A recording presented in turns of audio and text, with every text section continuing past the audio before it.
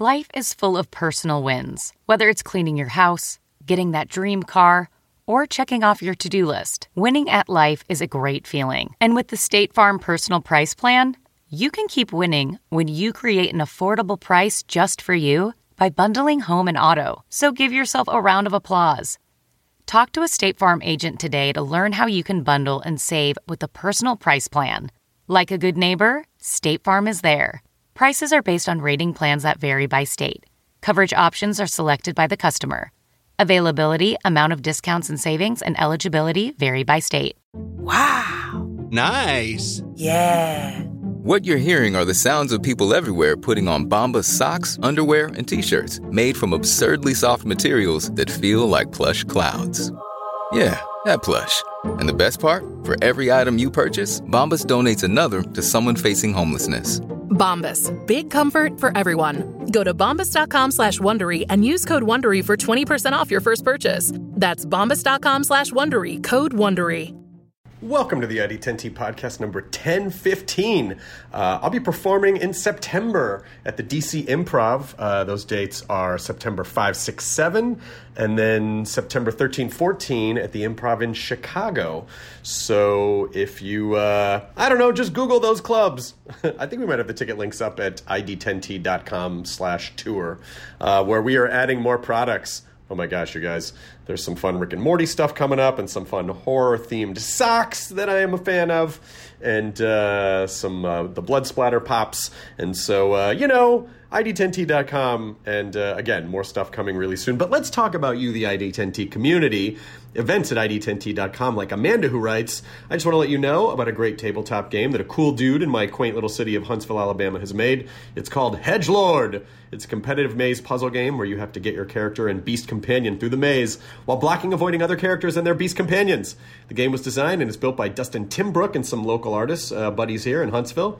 Follow Dustin on Instagram at Dustin Timbrook.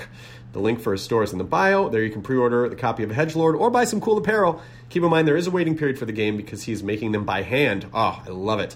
All this by his little lonesome, help from his totally rad wife when she's not at her day job. All right, thanks, Amanda. Also, Kristen writes, my name is Kristen Espinal, and I'm a comedian from New York City who's making a thing. My buddy Josh Cole and I host New Jump City, a podcast recapping and reviewing the week in manga and superhero comics. It's pretty much Cliff Notes with opinions. It's available on Apple Podcasts and Spotify. Mostly cover Marvel and DC Comics, but in the interest of building an awesome nerd community, we're open to reviewing indie comics as well. Anybody who listens to your show and is interested can submit their work to newjumpcitypod@gmail.com. This episode is Judy Greer, who is a brilliant actor. I mean, and Judy's been in so many amazing things that you've seen before. I mean, some of the greatest comedy things of all time, Judy Greer has been involved in. And she has a new movie out called Driven, which Lydia and I saw the other night, and it's great. It is also Jason Sudeikis is in it, and Lee Pace. And it's about the John DeLorean situation, and sort of if you're familiar with the DeLorean trial and the entrapment case and everything, and it's really well done. And that comes out Friday, August 16th. And then Where'd You Go, Bernadette? With which an actress by the name of Cate Blanchett is in, who you may have heard of, and that's in theaters also August 16th. So make it a Judy Greer weekend. In the old days, we'd make it a blockbuster night, but this weekend we're making it a Judy Greer night / weekend. So all Judy Greer all this weekend, and she is hilarious and phenomenal on the podcast. Just someone that I've been such a huge fan of for years, and just comedy nerded over endlessly. So thanks, Judy Greer, for coming on the podcast, which is number 1015, and the thing starts rolling right now. Initiating ID10T protocol.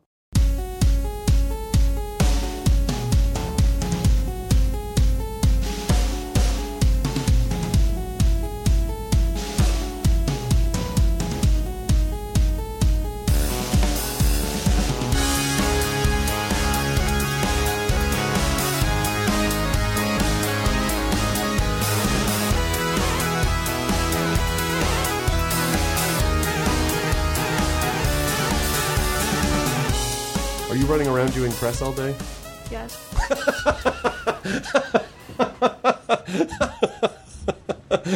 What gave it away? Was it my giant car and my team of people and my beautiful outfit and my professional hair and makeup? It is- Not that I wouldn't have come to you like this, because I totally would have.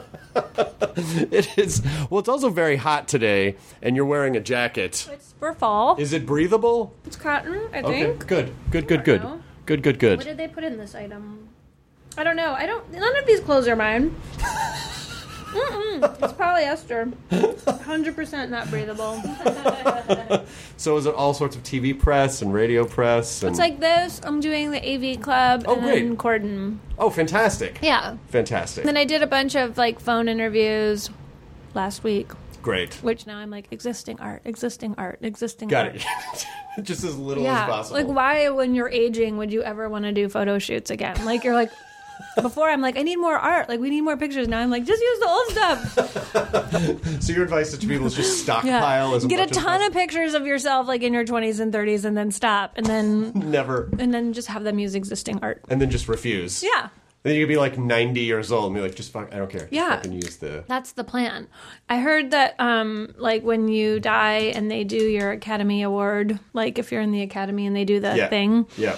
that they use, like, the most recent picture of you. And I'm like, that is bullshit, man. Like, you should be able to pick the picture that, like, you want your dead person picture to be. That is a great idea. All Academy members on their account should have a death picture that they can upload. The death picture. That's a right. fucking great This idea. is my death picture. Yeah. I'm an Academy member. This is my death picture, and this is the one I want used. You have to honor that. Yeah, you have to. I pay a due. Because you don't know, do they... So is it just they don't want to deal with publicists or whatever? So they're like, we don't care. We're just going to use whatever the most recent thing we find You know, is. I haven't done a deep dive into why they choose the pictures that they do, but when I get some free time, I am going to look into that. 'Cause I Or am we curious should about it start a personally. company that's Okay. basically like... It's sort of like death image insurance Yes. for performers. Yeah. So once you die, we'll make sure that It your could social even- media is yeah. handled, and then It we'll could make sure all be the... like for all like recognizable figures. Like we could even have like kings and queens and like people like in the royal family, even though they probably want to handle that themselves. Like they might want to have like a US version of it. Yeah. You know? I can't think of any worse. It's so funny how obsessed with princesses and royalty our culture is. Yeah. Because it's being that sounds like the worst thing in the world. Yeah, it does. It seems like, yeah, like you just can't win. But then I don't understand, like, what is their day like? Like what do they do? Do they just, like, what do you do all day if you're a princess? I don't know. I think you attend things and you Right. have to go out and make appearances. But the crazy thing is that if you wear one even slightly weird top, it's a fucking news story. I know. And it's like, slap in the face to the queen. She hates I know. purple. And Yeah. Meghan Markle wore purple. Like, Yeah. what the fuck? What is this? But then does that mean she can't, like, it must be weird for, like, Meghan specifically, just because she was, like, a regular person. Right. So, like, she can't go to Target anymore. Like, it all for she me can't go boils to down to Target. And, like, how famous are you? Can you go to Target? Have you passed the Target threshold? No, I could definitely go to Target. No one cares about I me. can too. I can go to I stopped Target. going to Target because they stopped serving popcorn there, and that was the main draw for me. What? Yeah, they don't serve popcorn anymore. Why? Like, there's nothing better than, like, having a day off, going to Target, like, around noon. Yep. Maybe if you partake in legal weed, you might have done that. And then, like, maybe you might get popcorn and you might strap it into your cart and walk around Target. I think it'd be like- really funny if you leave Target with an empty cart and then walk just the around popcorn's empty. Eating popcorn and looking at all the things in Target and then Oh, I leaving could and- use a shower caddy, but I'm not gonna. I don't feel like buying anything today. What? I mean, has anyone ever in the history of Target walked out without buying something at Target? No, I don't think so. It's not possible. There's just too many impulse buy snare traps. The only thing that could happen, I think, because I've thought about this, is that you go to return things that you did buy and you force yourself to walk out without buying something. But I don't think that counts because you're returning a thing that you bought. I feel like I would need to put on like horse blinders to not see anything in my peripheral vision. Would be the safest way to walk through a Target. Yeah, horse blinders. Yes. Because they have, like, there's great tech stuff there. I'm not going to lie. They've got some good clothes at Target, some good T-shirts. Oh, yeah, 100%. I might need some 4-color pens on the way out and some dog snacks. Maybe some greenies that I wasn't aware that I buy a lot of thank you notes and, like, stock up on cleaning products and all that stuff. I mean, I really am all in. I do think, though, the best place to be in the business is working regularly, but still able to go to Target. I know. I do think that is I do think that's the best case scenario. I remember once, I forget when, I was talking to Jennifer Garner and she was like, oh God, I'd love to go to Target. I was like, dude, you of all people would love Target. Like, Target would be like your jam. Like, this was years ago. I'm hoping she's been, but like she said, she went like one time and it was a magical wonderland. And then when the paparazzi show up, does she get cool points for shopping at Target, or are they like, Jennifer Garner shopping at Target? I mean, I don't think I don't know if she's been recently, but at the time she had only been once and it was a bummer for her that she couldn't go back. It is she can. It's not like you can't. It's just that, like, how much do you want to deal with when you're like going to buy diapers and like some, socks and like a new sports bra. Yeah, exactly. And then like 7 other random things, like you just said. Like, oh, thank you notes. Like, oh my God, they have stickers here. Maybe they should just build a Target for like super famous. Just oh my God, like the famous person Target. They put one like in Malibu, or like at the Country Mart. It's like a Target pop-up. There can only be 10 people in it at a time. Yes. There's a velvet rope outside. Yes. I remember once there was a children's book. Do you remember Newsroom, that cafe on Robertson? Yeah, of course. Yeah. There was a children's bookstore across the street from it. And one time Prince went there and they like closed the store so that Prince could shop for... Did they think he was just a really precocious child? Why is this kid all in purple? We have to watch this one. I just thought that was so cool. That's adorable. Like, oh. Yeah. That makes me happy. I want to hear more weird, almost mythological stories about Prince like that, but just like... But that kind of like regular guy Prince, not the crazy, man god. Yeah. But just the dude who just wants to go like have buy some like kids books and like the like teriyaki salmon at like Newsroom, which was really good. And did they close the Newsroom? It's something else. I drove by it the other day and it was something else, but I was like, ugh. That salmon they had there was so good. Yeah, well, nothing good. Like Los Angeles ruins everything good. Why do we do that? I don't know. Because I think at the base of it, the entertainment business can't have nice things. We can't be trusted with them. We just can't be trusted with them. And anything or good. Old things. Or exactly. We can't have nice things or old things. No, those two. Well, vintage. We could say vintage. Okay. Yeah, we could say vintage. Are you a vintage person at all? Or yeah, you are? Yeah. I like that kind of thing. I mean, whenever I go on the road to do comedy, I always find like local vintage places. Oh, 100%. When you're like, I'm usually around like 3, like number 3 on the call sheet, or see like the call sheet, Yeah. So like number 1 and 2 and 3, those are like the bigger roles. So when you're like 4 and down, like that's when you have a lot of days off on location. And that's when you do a lot of antiquing and a lot of vintage shopping. And then like number 1 and 2 on the call sheet are all like, what did you do yesterday? Like, where did you go? Like, where did you eat? Because they never really get to experience these places. That doesn't sound fun to me. It's not. Trust me. I love being 4 and above because you can, like I said, like I can go antiquing. I can go thrifting. I have such a kick-ass collection of old Levi's jeans because like in all the Carolinas I've worked at, like everyone, there's good stuff. I had to limit my antiquing because my husband was like, it's getting crazy. Like so I started collecting snails. Amazing. Which made it easier because then it was like when you walk into an antique store and you're like, I could buy all this stuff. Like, it's so inexpensive. Then you just like, okay, but I'm only going to buy... Give me them snails. Snails. or a brass animal, like a small brass animal, I will make an exception for that. But that helped a lot because I was like shipping back like mirrors and lamps and rugs and just like all. He's like, I don't know where you think we live and like how much room you think we have and so much in storage. But I'm like, but it's such a good deal. I know. I just did that. I was just in Raleigh, North Carolina, and I went to this sort of like row of warehouse antique vendors. Oh, a dream. It was because it looked from the road. It looked like just like this burned out warehouse.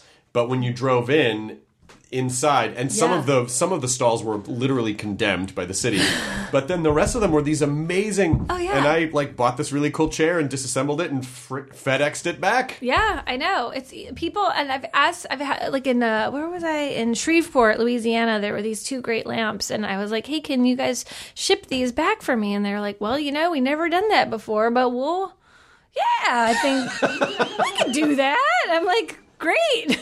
I mean, and they were so proud of them. Like the guy was like, we figured it out. We found a place. We're gonna do it. It's gonna cost like $25 though. I'm like, where are you shipping from? Because I'm only shipping from there from now on. Like, I'll send things to Shreveport to ship from wherever you're shipping from because that is nothing. I feel like you go to these places and they're just these hidden gems. Yes. And they're like, oh, I'm so sorry. This, Victorian chair is going to run you $120. You're like, okay, I guess I'll be taken advantage of in this way. And then secretly you're like, this would cost $1,200. I know. I mean, we could make such a killing if we had a store here. I'm always like texting pictures to my friend who owns a store. Like, do you want this? Like, it's $10. Like, it's like a beautiful cloisonne ashtray. Like, yeah, bring it. Give it.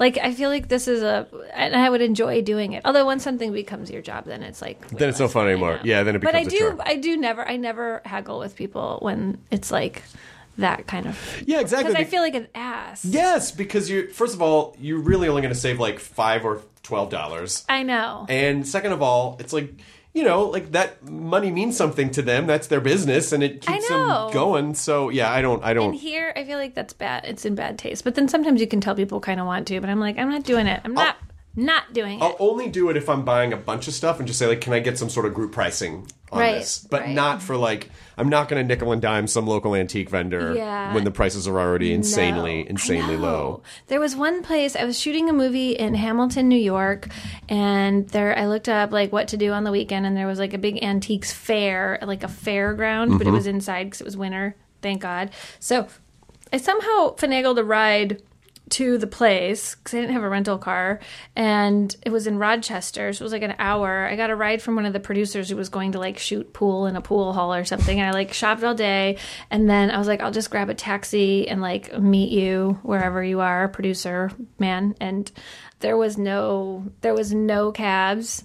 There was no way to get out. It was getting dark, and I'm like standing by the entrance in Rochester, New York, of this like super random fairground, and I have like my my things I've purchased with me, and this woman and her mom pull over, and they're like, aren't you Judy Greer? Aren't you from Arrested Development? I'm like, yes, I am.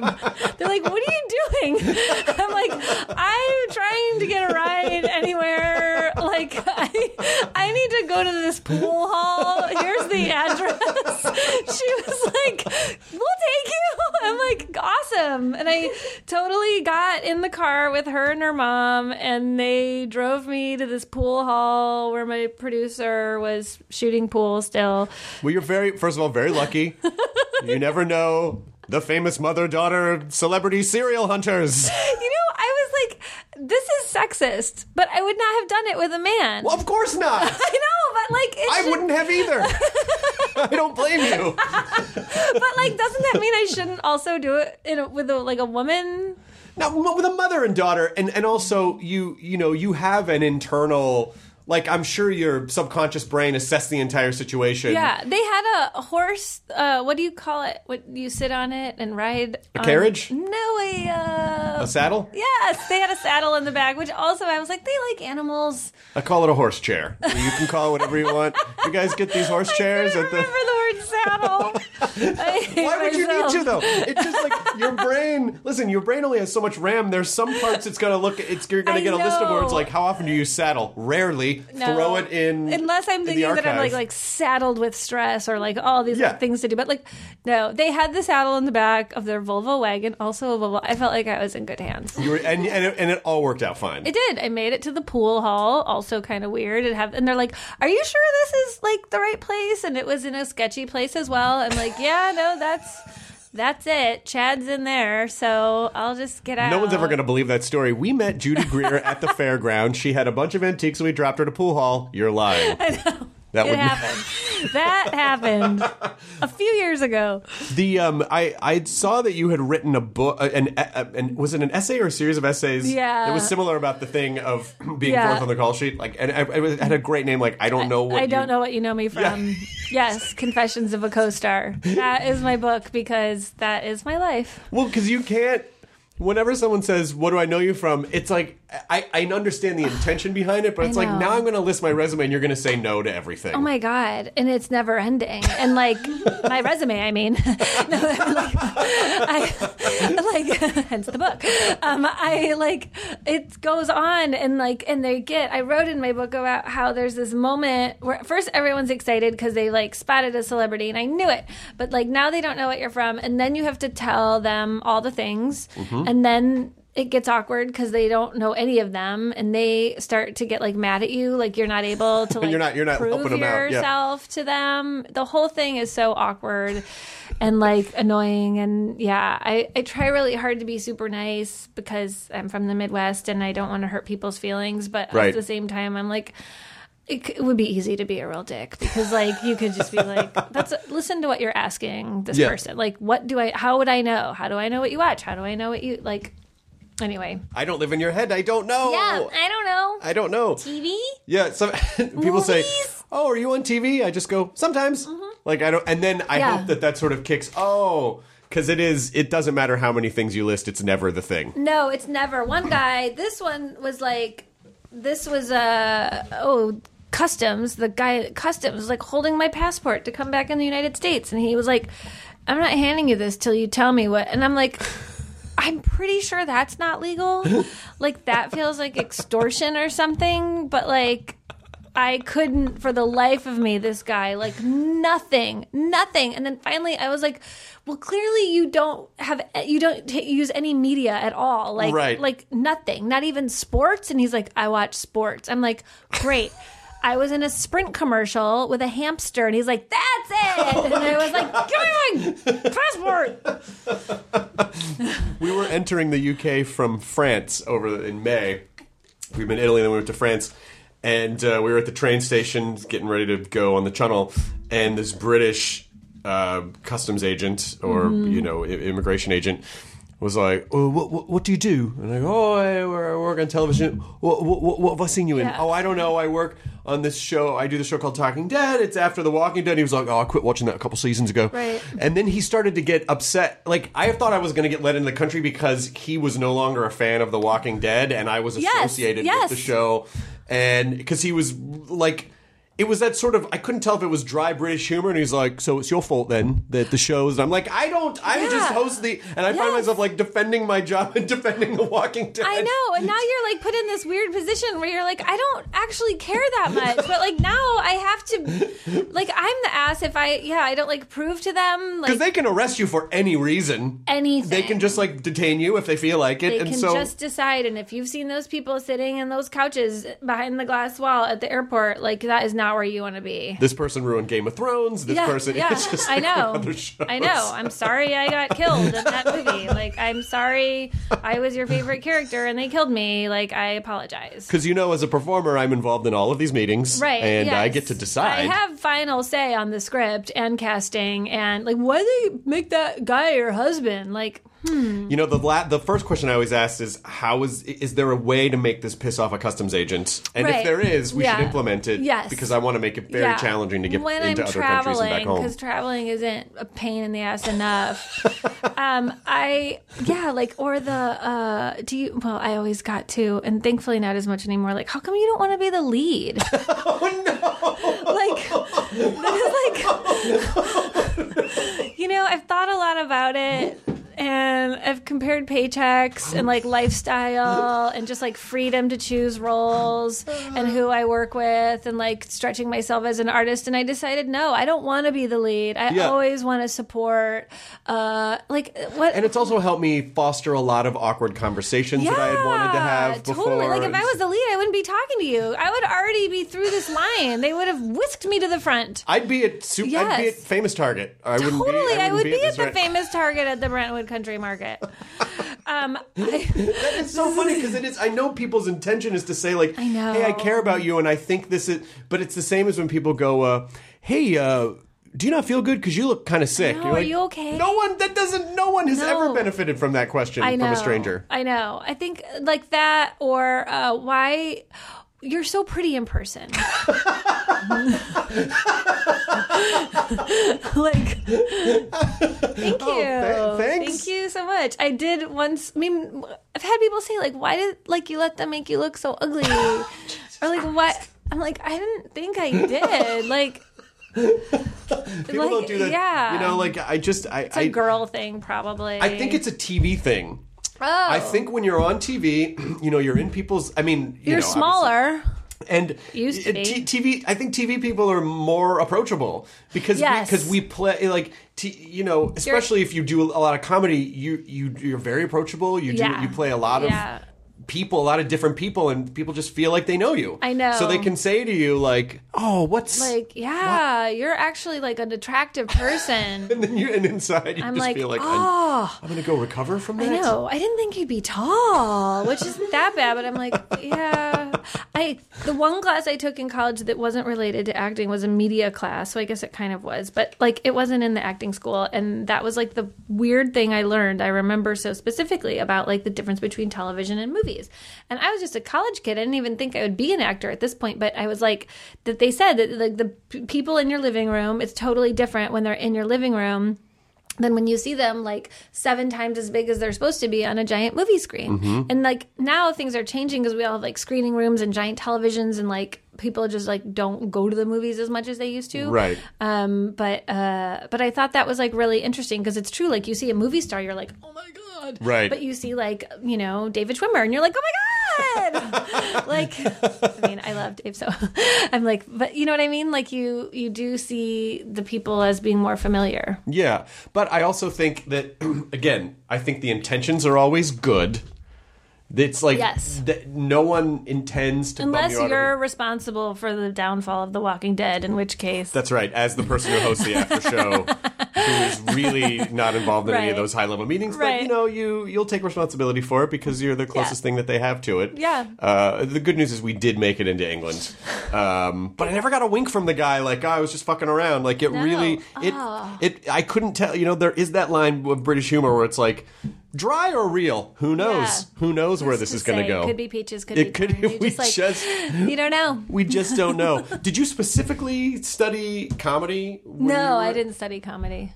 Because your timing is flawless. I don't know why. I don't know where that's from. But my parents will both tell you it's from them. I don't totally agree with that and can say that because I don't think they know what a podcast is. So that's right. They're not going to listen to it and challenge you. I just got them Netflix and they were like, I mean, they love it. I'm like, guys.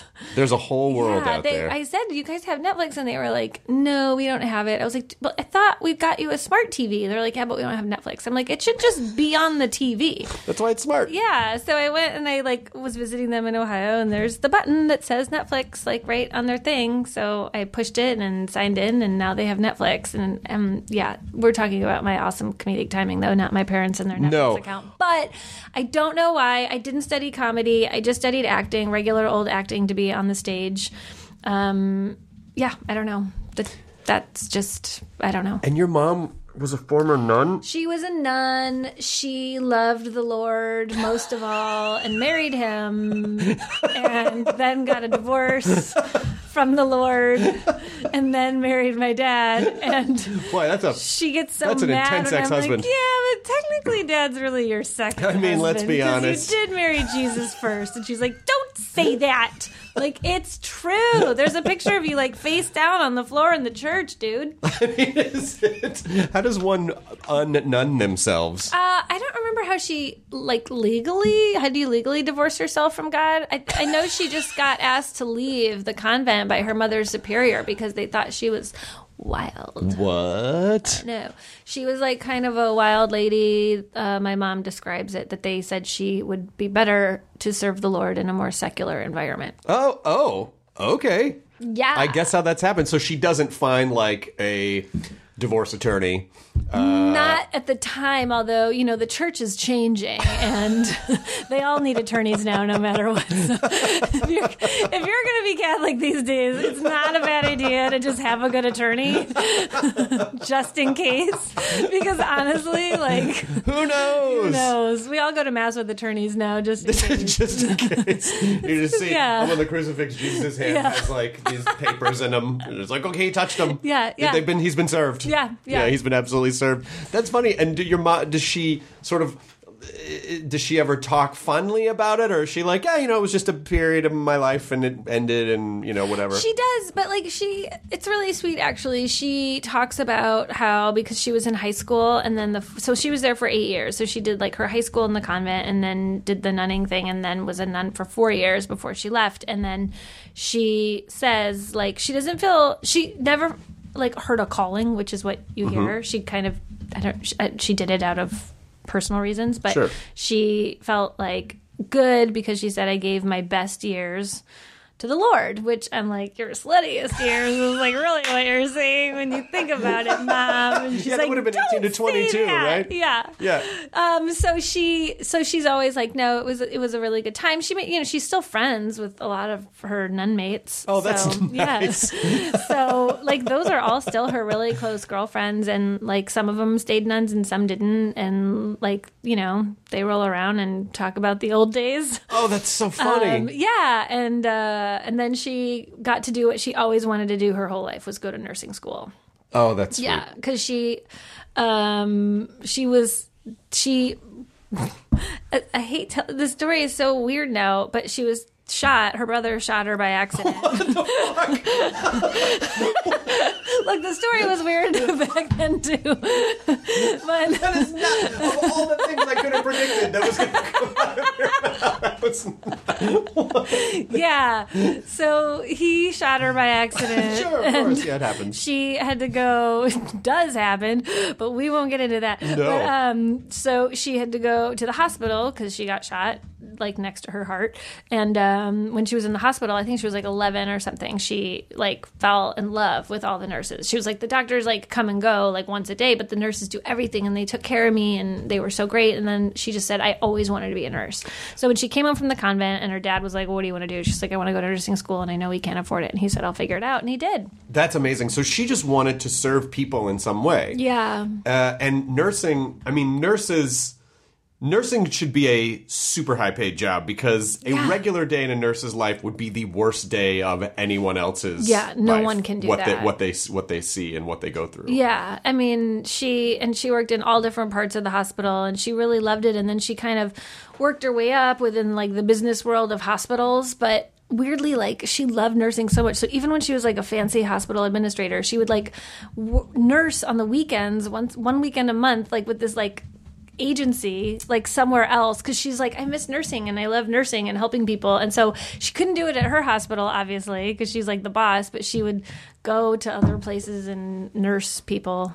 And so how did an ex-nun nurse affect your upbringing? Was it particularly religious, or was it particularly sheltered because she was a nurse, or did that make her less Well, it's sheltering. like, no, I mean, you know, the thing like the cobbler's children have no shoes. Like, Right. I could have cut my arm off and she'd be like, you'll be fine. like I really feel like I'm in a lot of pain right now. There was a lot of, no, you're It's okay. not, it's You're okay. psychosomatic. Yeah, no, it's fine. It's not real. If you want to go, just go to the ER. Just go to the hospital and go to the ER. I'll call But him. you're and a tell him nurse. I know. I'm like, I'll call him and tell him you're on the way. I'm like, I'd rather you take me. Weirdly, but she, yes, very religious still to this day. My parents are very religious, but they're more like Christian than Catholic now. Mm-hmm. And then the nursing thing, you know, she always influenced me more like to be a person who is good at business. Like, she's really smart and she was always really driven and she could never, ever stop. Like, she's always going to school. She's always, like, the opioid crisis came up and she's, like, been taking classes at a local community college about, like, drugs and rehabilitation. And she's just, like, curious about, like, why this is happening and, like, what can be done. I mean, you know, it's interesting. So she didn't feel like she wanted to nurse anymore. So then she started working for those companies that hire you to like take care of your aging parent, you know? So she's like kind of like a old person babysitter. Yep. But because she was in her 60s and 70s doing it, like they all loved her because it wasn't like some young kid coming in and just like sitting and texting. You know what I mean? Right. Like she's like watching Wheel of Fortune with them in Jeopardy. And like, yeah. Like That's really sweet. Yeah. And then of course like her being a nurse is nice for them because they feel like safe. Like if something does happen, like Right. But yeah, she is always trying to keep her mind really sharp, which I have been inspired by. And because it sounds like your parents do have a sense of humor. So have you been in anything that you've been like, you know, maybe you don't need to watch this one? Oh, yeah. They don't like to watch anything where I show my boobs, which Sure. I can't really blame them. So they haven't seen, they don't watch that. They don't watch Kidding, which I'm on currently shooting. I'm really super proud of it. Definitely don't watch that one, guys.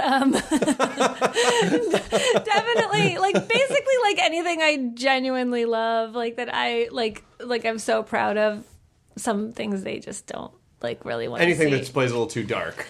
Anything dark or, yeah. And then they don't watch Archer, which we're, like, about to do our 11th season That's of that. unbelievable. I know. It's so crazy. And they don't get it, which I understand. Like, it's not. Right. But they have, like, a giant, like, from the movie theater poster framed in their living room of Marmaduke, which, like...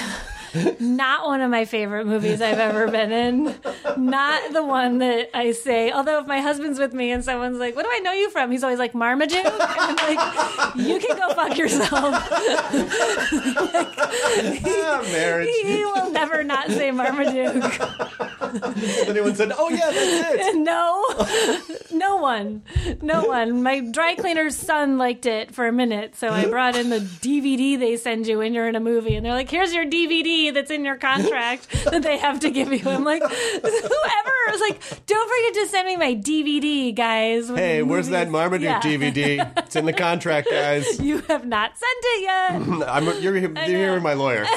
And the lawyer shows up. I know. It's a whole. You spend $100,000 in legal to fees get my free DVD, to get your free so that I can send it to my parents. Like, well, now they have Netflix. I know they do.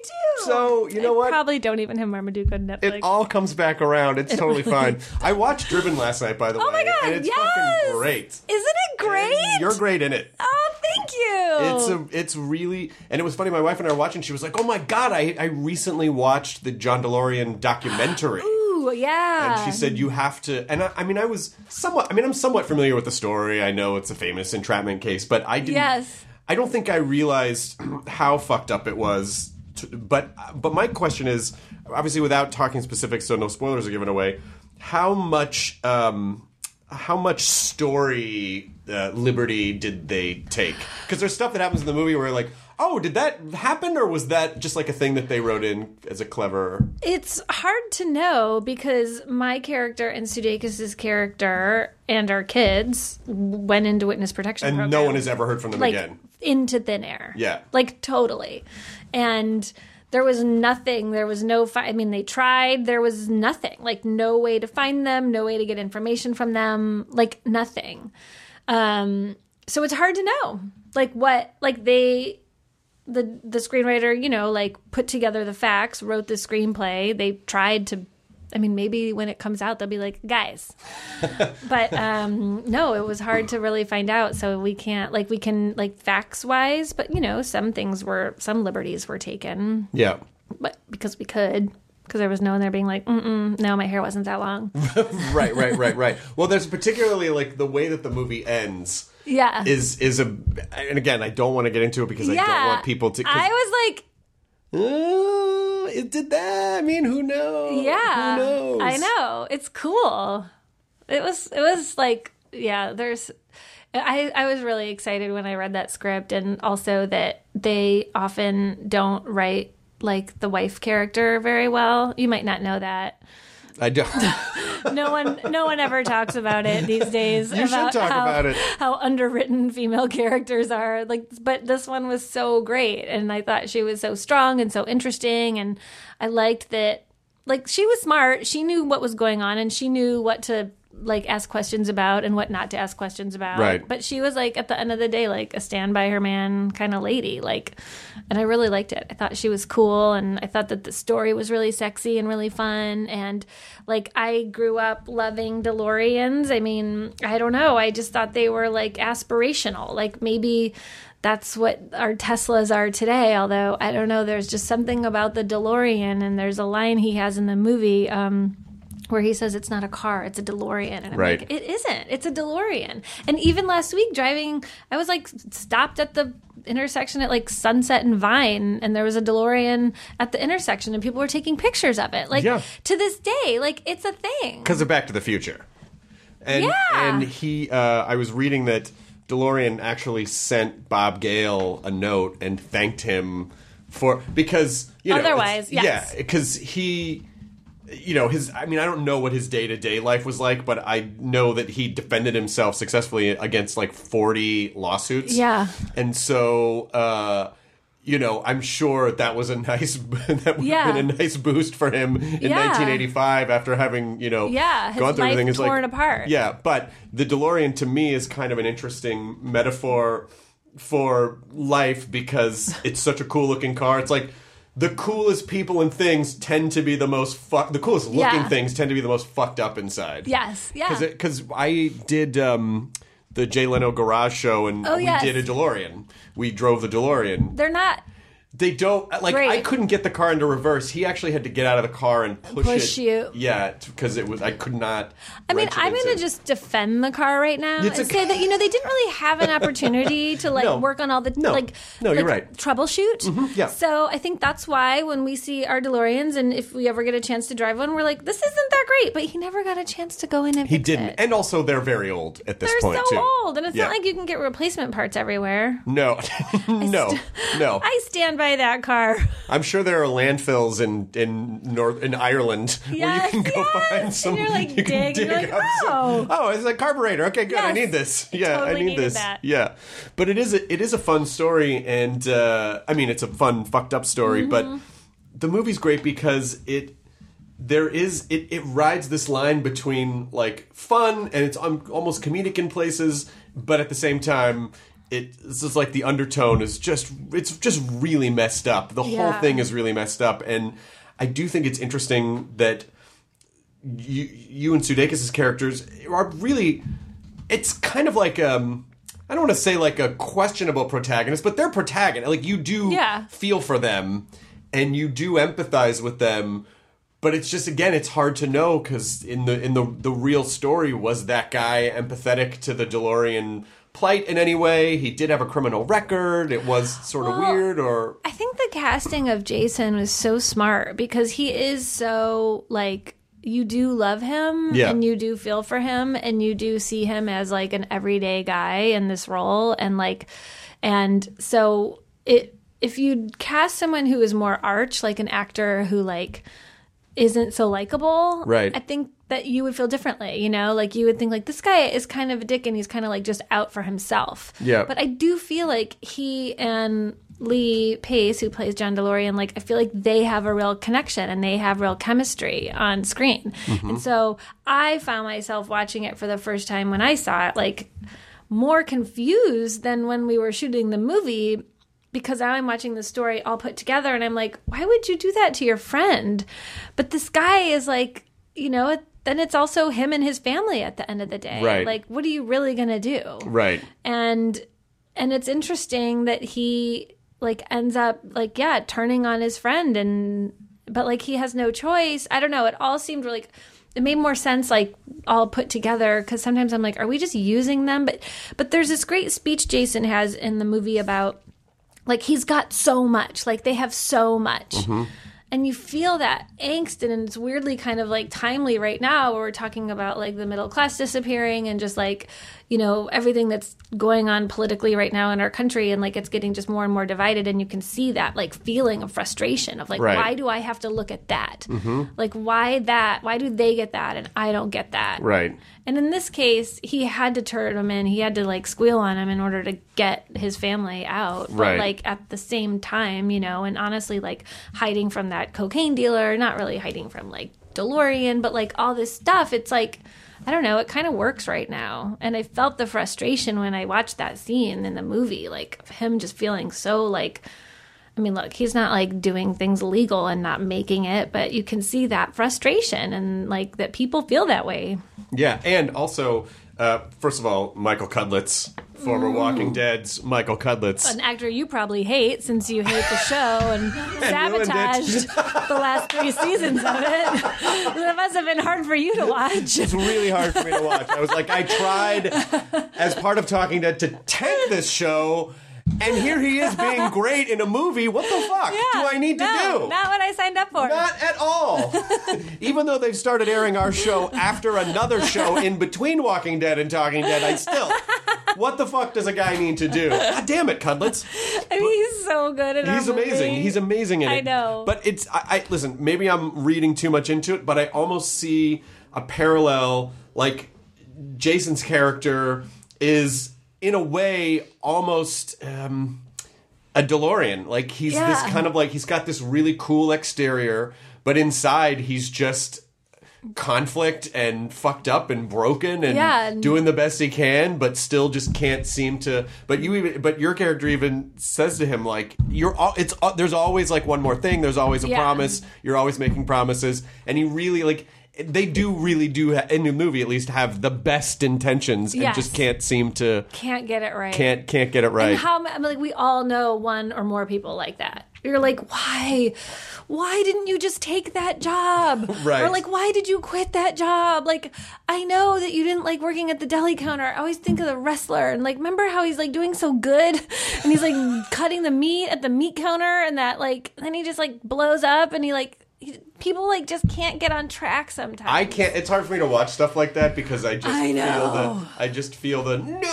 I know. It was like, fine. Like you were gonna be okay. Like, why did you do it? Yeah, and this isn't a big spoiler because I'm sure that maybe this is probably something that people know. But even before DeLorean goes into the trap. And he gets a call, and they're like, "Okay, we figured it out. And he's Come like, home. "No, but then I won't own it, so I don't want." And you're like, No. "Duh." "Yeah, I know." You don't. It's like that. That's that not a spoiler because phone that's history, call. guys. That happened. I know. It's so frustrating watching people like throw away like the opportunity to like do the right thing. I know, but don't you feel like we get so focused and obsessed for the wrong things, and these are usually ego-based things, that because they're very seductive, because the ego needs its a certain amount of stroking and stoking, and that how do we know when we're about to make a bad ego decision? We have to make a movie about it and then see what the audience says. I don't know. I mean, I don't know.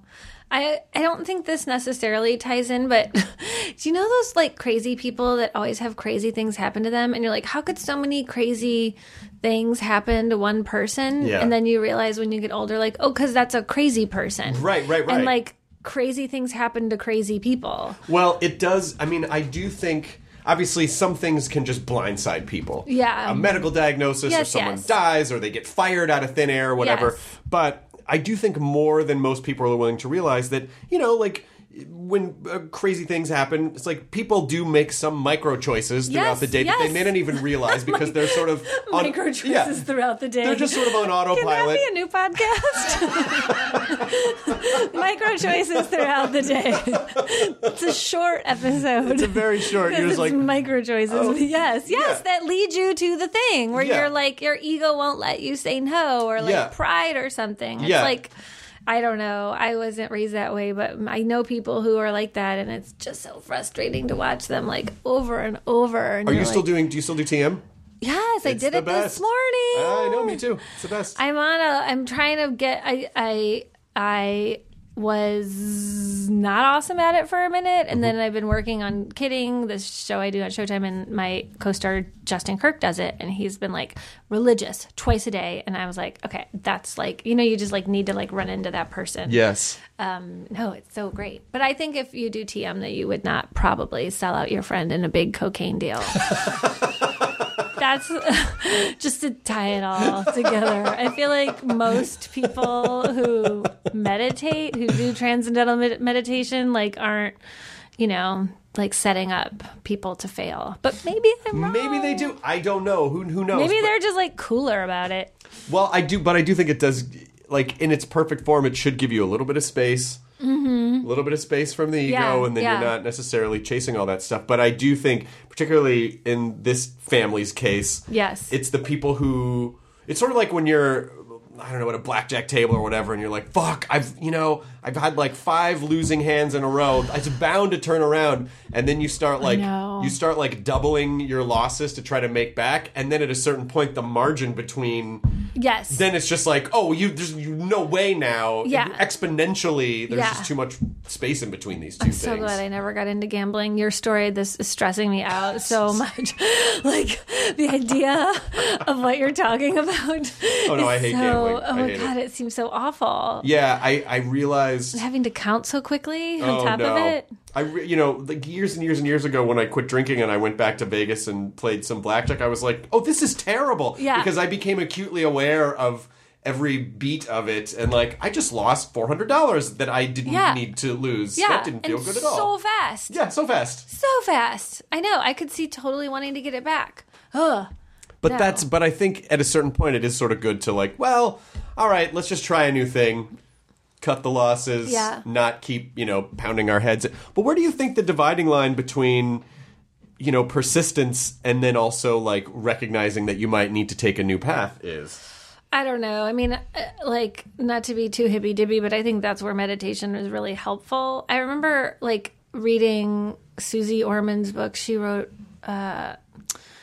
she had this book where she was talking about the housing market in 2008 when like everything went to shit and like people just like tried more than anything to hang on to their house. It's like that's all they wanted was to hang on to their house. And she gave advice. She was like, don't hang on to your house. Get rid of your house. Start over. Get an apartment. You don't need a house. And I remember hearing that thinking like, but that's the American dream, is to own your house. And if you're going to lose your house, like you'll do anything to keep your house. It's like people became so house poor and so crazy over keeping their house. Right.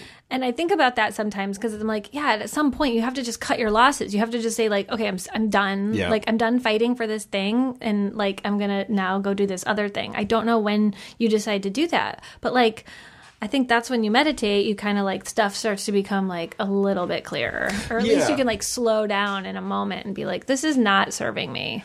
Well, and I think it's also hard too because when people feel like something's being taken away from them, then they feel like they're not in control, so they try to do the only thing they can to sort of feel like they're still in control of something, which is like, hold on to this thing, hold on to this idea, or hold on to this house, or whatever it is. Even when it's a fucking anchor. Yeah. I remember working also with a writer once who told me he had so many friends that were trying, this was years and years ago, he had so many friends that were trying to be actors, like we all do. And he said the worst thing that can ever happen with his friends, this kind of broke my heart, but I also understood where he was coming from, was when they get those like guest starring roles. And like they would work like once a year, like guesting on some television show, and then it would like reinvigorate like their commitment to, and he's like, I've seen people like years and years and years, they've like stayed in this business like trying to be actors, thinking that like that can get them like, oh, but I guessed it on this thing, so now like I'm not going to give up, I'm going to keep doing it. And he's like, it's so hard to watch like all the years go by and that's it. And like at what point with any career, like do you say like, nope, I am... Well, I think it just depends on what you want out of it. You know what I mean? And how happy you are. Yes, exactly. I mean, if if the pursuit of that, if you're sacrificing joy, relationships, happiness... Yeah, kind of like an addiction. If yes, it's like exactly. getting in the way of like your life. Yeah. Then I don't know. But if you can do it and have a healthy, and it's like with anything, if you can do it and have a healthy balance with it, where it's like, I love doing this thing, I'm passionate about it, I'm still going to figure out a way to do it, and the pursuit of it, the process of it, still brings you joy, then I think it's worth it. Because it doesn't, like working on 100 things a year, one thing a year that's kind of like results oriented. It's like it may not, if the person is still happy in the process, then it's worth it. But if they're doing it at the expense of the rest of their life, then maybe it's like, okay, maybe kind of with holding on to a house, and it's maybe so hard we should to see from the outside too. And it is like unless you're inside of it. Let's talk about more funny stuff. It's getting sad. Did you know 20,000 people a year die every day? Wait, what? Catholic Church and the housing crisis of 2008. What else did we cover? Failing careers in the arts. That is where comedy comes from.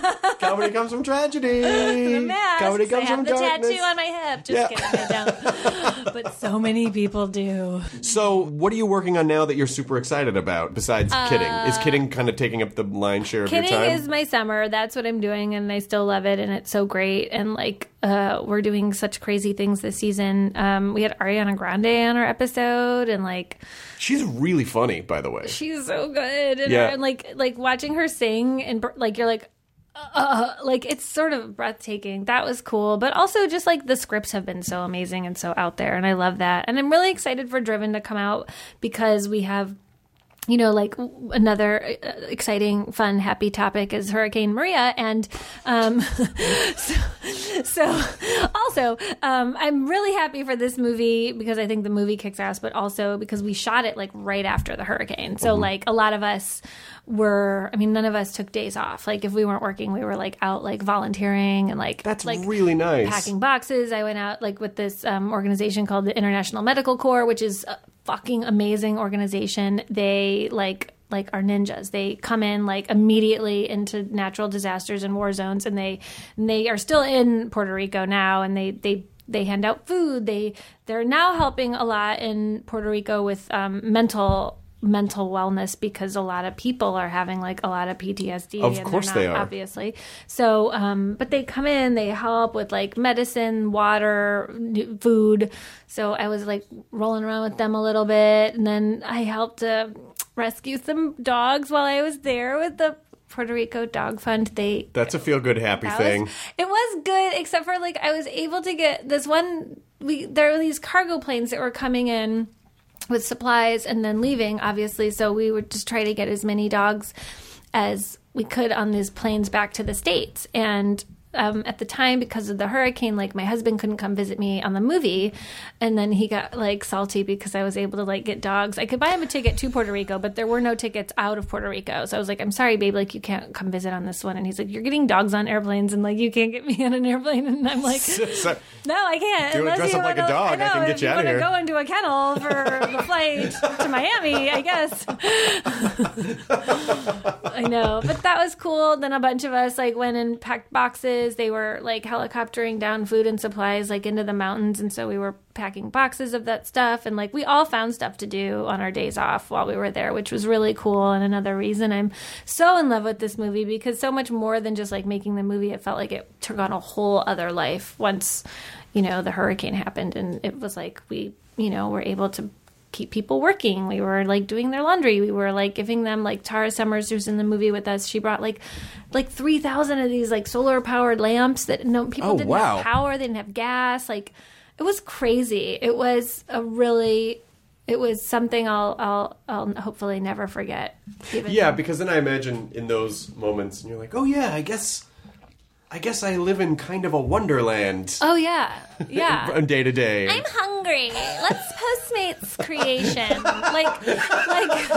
What do you mean they don't have that salmon dish anymore? Oh my God, Newsroom, like, that was so good. Like, yeah. I was like... I know you guys are having a rough time, but I get it, because when the Newsroom shut down, they changed their menu, and I don't think you understand. Awful. Like, I mean, it's awful. Do you know how long it took my Lyft to come and pick me up yesterday? Like 3 minutes. And I hate how when you're touching the app, it like tells you it's 2 minutes away, but really it's like 6 minutes away when you actually confirm the pickup. Like, that's bullshit. Like, it shouldn't tell you it's 3 minutes if it's not 3 minutes. Take a lamp. Guys. Do you want a lamp? I mean... It's almost not a bit. I know.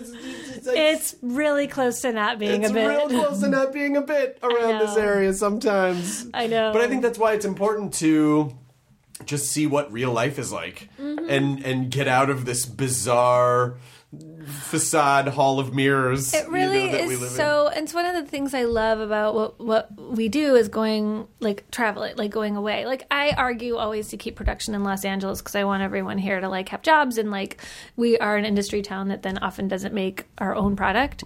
But there is something so great about getting out of Los Angeles, and New York too, where you get to, like, live where people live and see what, like, the world is really like, and, like, what people are like, and stand in line and all those things. Like, it's good for us. It's good. It makes your characters stronger. It makes your choices more interesting, and it just gives you, like, more to draw on as an artist, I think, right? Like, well, yeah, because again, this business, more than most businesses, is all just stoking the ego, you know, because we're trying so hard to figure out if we're doing a good job or successful or getting the attention to fill a hole. Yeah, how many likes. And so it's so important to remember, like, that doesn't, you know, my wife was an ambassador for Operation Smile, and she would go on missions, and they would do, you know, and it's been a few years, and she's been saying to me pretty regularly, she was like, I need to go, you know, we need to go do this. We need to, like, my soul needs to go do this. And she's right. And it's vital, because the stuff we get to do is you know, yes, it's important to entertain people and it's fun, you know, but it's not like life stuff that most people are dealing with. I know. It's really nothing at all like what most people are dealing with. I feel like it's so great. I love Operation Smile. It's so awesome. Yeah. It's pretty great. It's that's such a gift. Like, people don't I don't even know if you understand like what it's like to be born that way and have, like, no one take it seriously or give you the help that you need because they can't afford it. And there is something that they can do about it. Yeah, there is. Like, and it's, if you have the right person there, it's not that difficult. Like, it can be fixed. It's, and like, literally life-changing. Life-changing. I mean, even just, like, food not going, like, like, it's crazy. I mean, I went to a luncheon, so I'm pretty well versed in. You know the score. I'm pretty into it. Yeah. So anyway, that's awesome. She does that. And also, by the way, I just remembered the first time I met you was at Real Time, probably like 5 years ago. And I didn't realize that your husband was a producer on the show. He still is, yeah. Fantastic. He's in it to win it. Yeah, he is still there, and it's so cool. Well, you were very nice to me at the time. I mean, like, and I'm always surprised that. Whatever. That was a mistake. I should never. Can I take that back? I'm going to take that back. Let me take that back. I didn't mean to. I thought you were someone else. I thought you were Charlie Day. Yes. You thought I was Anne Heche.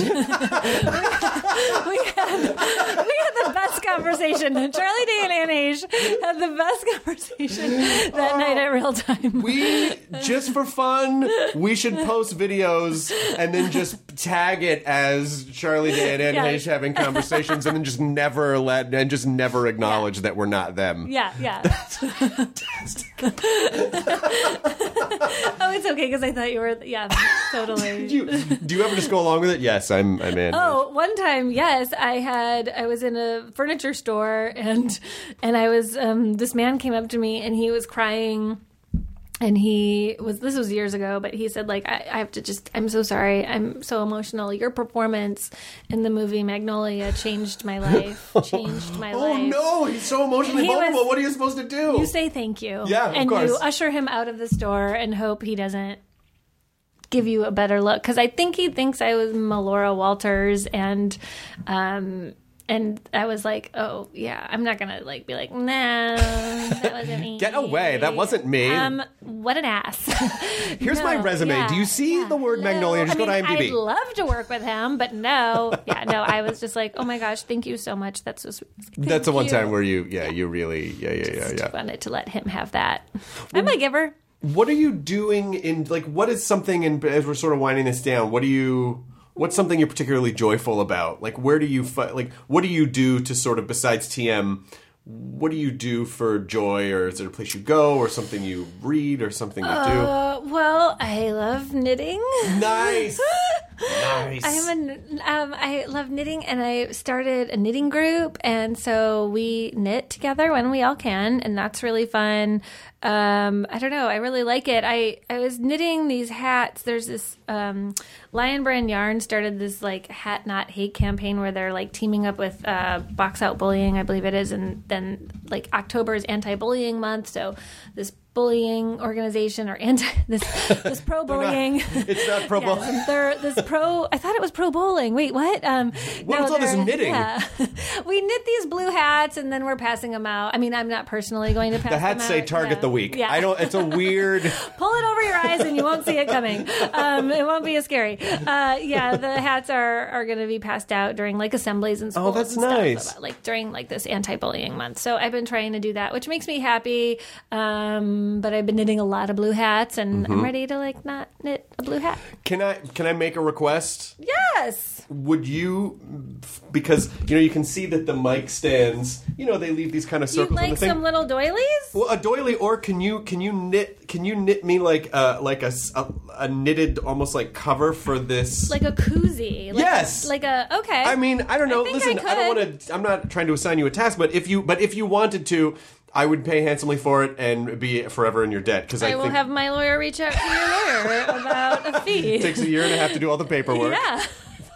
We finally get this done. It'll be great. Why is the term 10%. in perpetuity? And we're just trying to a fucking doily. No, it's not. It's not. It's actually different. It's my art. It's my art. It's my fucking art. Okay, I think I can figure out the measurements here.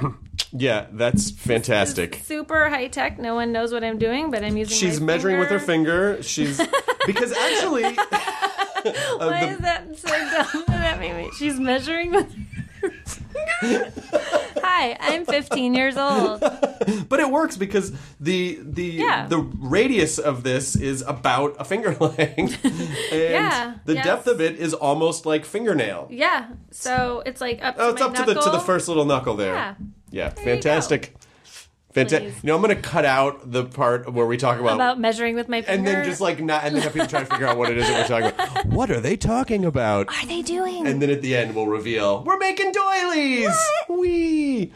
Well, I hope you have a wonderful rest of the day. Thank you. And I hope the rest of I'm setting myself up to succeed. I've done all the things that I could in my power. All your micro choices are pointing to.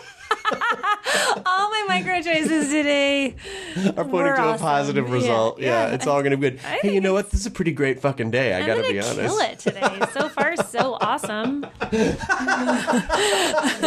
far, so awesome. It's also a great name for a podcast. And it's just all that's so far so awesome is all of the bad micro choices that you make throughout the day. That's the title. I think that's the title right there. Well, please tell your husband I said hello. I will. And Come thank you back to so the much show. for. I would love to. And thank you so much for coming on, Judy Greer. I am and have been a massive fan of your work for many many years. So it was a real pleasure. Thank you. Thanks, Judy Greer. Thank The end. I totally forgot to talk about this other movie I have. Talk about it. The mics are still on. Oh, really? Yeah. Oh, great. I have Where'd You Go, Bernadette? I'm in. Oh, and that's yes. coming out also on Friday. I play a smaller supporting role, which I'm proud of. Lot of days to go antiquing in Pittsburgh. Fantastic. Well, I shot that movie. But I was excited about this because I love the book so much, as so many people did. But I actually wrote an email to Richard Linklater and was like, "Can I be in this movie? Because you're directing it, and I love the book." And he was like, "Yeah, totally. The only role I have left is the therapist." I'm like, "I'll take it." And that works? Oh. You can just email the... It only works with Richard Linklater. Okay, gotcha. So I can give you all his email address. Shoot him a note. Yeah. He's going to cast everyone. totally give Lots you a of role. roles. Yeah, exactly. The fuck, he's going to wake up one day and go, I know. what the Who fuck? did this? Or he'll go, Judy, this was the best thing that's ever happened. I've discovered so much new talent. Turn your frown upside down, man. So far, so awesome. Thank you for letting me talk about that. Really. Absolutely. All right, great. When you're ready to pop the question, the last thing you want to do is second-guess the ring. At BlueNile.com, you can design a one-of-a-kind ring with the ease and convenience of shopping online. Choose your diamond and setting. When you find the one, you'll get it delivered right to your door. Go to BlueNile.com and use promo code AUDIO to get $50 off your purchase of $500 or more. That's code AUDIO at BlueNile.com for $50 off your purchase. BlueNile.com, code AUDIO. That was the ID10T podcast number 1015. It is time for some word salad rap. Let's talk about stuff. I don't mean stuff like in the general sense. I mean stuff, like physical stuff. I saw a pretty great quote today. I think it might have been on the Stoicism subreddit, but it was, "He has the most who is content with the least," which is attributed to Diogenes. I probably should have looked that up. I'm sure that's right. I'm sure it's right. I hope it's right. Sounds like it might be right. But it is on the Stoicism subreddit. And it really struck a chord with me because, listen, if you listen to this podcast, it's a good chance you might be a collector. You know I'm a collector. You know I collect a lot of stuff. You know I have a lot of stuff. Stuff is fun to collect. And it's not even about the having, it's sort of the pursuit of it. You know, I post these Instagram stories all the time of going antiquing because it is my favorite thing to do when I go into a new city, besides finding the local donuts. But I just love it because antiques have there's a story behind them. They're usually very well crafted. They've been around for a long time, and I just like amassing them. You know, in addition to, we collect Disney props and horror props and animation cells and things like that. And I always feel like, well, it's not that I'm, trying to define myself by these things or plant myself on them forever. I feel like I'm curating these things for a period in this time stream. And then eventually, when I'm not here anymore, they will be scattered back out, and hopefully other people will curate them for a time and care for them. And so I do understand the idea of accumulating stuff. But I also think there's a danger with being imprisoned by your stuff and weighed down by your stuff. And I often think of the junk lady from Labyrinth, who is the character who essentially encounters Sarah while wandering in all of the rubbish and everything, and then they go into her room and into a replica of a room, and the junk lady starts piling all of her stuff on her, and then she basically shrugs it all off and then runs. But I think it's such an interesting metaphor for being too weighed down by stuff. And so it's fun to have stuff, but would you be okay without it? Would you be okay if you didn't have your stuff anymore? Does it define you so much that you are imprisoned by it and essentially doing things not out of the joy anymore, but just to keep your stuff or acquire more stuff? Because that's when I feel like it doesn't stay fun. The fun part is the acquiring. The fun part is in the admiring of it, or, it's okay to kind of show it off a little bit, and have a little bit of pride. Oh, look, I've collected all of these things around a theme. It mildly separates us from animals. Most animals don't necessarily collect a bunch of things around a theme. Some of them do, but most don't, and that's one of the things that makes us human, is that we can hunt and gather things and put like things together on a shelf. But, you know, if you didn't have those things anymore, would you still be okay? So it's finding that balance between collecting, enjoying stuff, but then also not feeling like it's everything in the world. And the Stoics, I feel like, are kind of divided on this issue, because many famous Stoics either had nothing or had everything. And there's a little bit debate, like, well, you can't have stuff if you want to be. And I don't think I personally don't believe that that's true. I believe like it's okay to have stuff as long as it doesn't define you. And so I just want to make sure that you're still you without your stuff. Because I do believe the Diogenes quote. I do believe the idea that if for whatever reason you didn't have anything anymore, would you still be okay? And the answer is yeah, you would be, and you could be. And someday you could acquire more stuff if you needed to or wanted to. I just know a lot of people who, as they get older, tend to free themselves of a lot of their stuff, get rid of it, give it away, have a garage sale, donate it or whatever, and feel sort of free. And I do think that's sort of one of the idea behind the KonMari method, Marie Kondo's, does this thing bring you joy? But ultimately, are you the thing that brings you joy? And if you're the thing that brings you joy, then the stuff can be fluid. You can enjoy it for periods of time, but it doesn't have to be permanent, because nothing's permanent. So curate your stuff while you have it. Find your joy in you. I know that's easier said than done, but at least it's something to think about and be aware of. And still enjoy collecting stuff in the process, Still enjoy it as an accomplishment, or, you can have it as a small point of pride, but just, again, doesn't have to mean everything. But you know what? You mean everything to me, and I appreciate you for listening to this, because if you didn't, I wouldn't have a podcast. So thank you. And I will see you in your ears very soon, and some shows coming up in DC and Chicago, some other shows in the fall. So check out id10t.com/tour. And thanks. All right. ID10T scanning complete. Enjoy your burrito. For more than 2 centuries, the White House has been the stage for some of the most dramatic scenes in American history. Inspired by the hit podcast American History Tellers, Wondery and William Morrow present the new book, The Hidden History of the White House. Each chapter will bring you inside the fierce power struggles, the world-altering decisions, and shocking scandals that have shaped our nation. You'll be there when the very foundations of the White House are laid in 1792, and you'll watch as the British burn it down in 1814. Then you'll hear the intimate conversations between FDR and Winston Churchill as they make plans to defeat Nazi forces in 1941. And you'll be in the Situation Room when President Barack Obama approves the raid to bring down the most infamous terrorist in American history. Pre-order The Hidden History of the White House now in hardcover or digital editions wherever you get your books.